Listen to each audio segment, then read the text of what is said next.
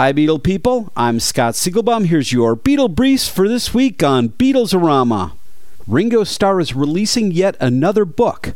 Fresh after the announcement of his book of unseen photos entitled Photograph, Ringo will publish a children's book based on the song Octopus's Garden. The book will be released in the UK in October and January 2014 in the US. It will be available in a hardcover edition and a CD edition with audio content that includes Ringo reading the story accompanied by previously unheard music. Paul McCartney is featured on a new single entitled Out of Sight under the name The Bloody Beetroots. The song is a collaboration from punk electronica artist Sir Bob Cornelius Riffo and producer Youth. A new collection of songs that influenced George Harrison will be released on August 6th. Entitled George Harrison's Jukebox, the CD includes songs by Elvis, Roy Orbison, Carl Perkins, Ravi Shankar, Smokey Robinson, Bob Dylan, and more.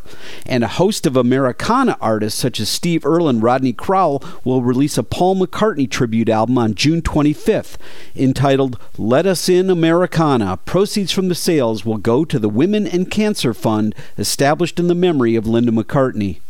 And finally, plans are being made to break a world's record by having 2,000 musicians perform Buddy Holly's song Rave On September 13th, what would have been Buddy's 77th birthday.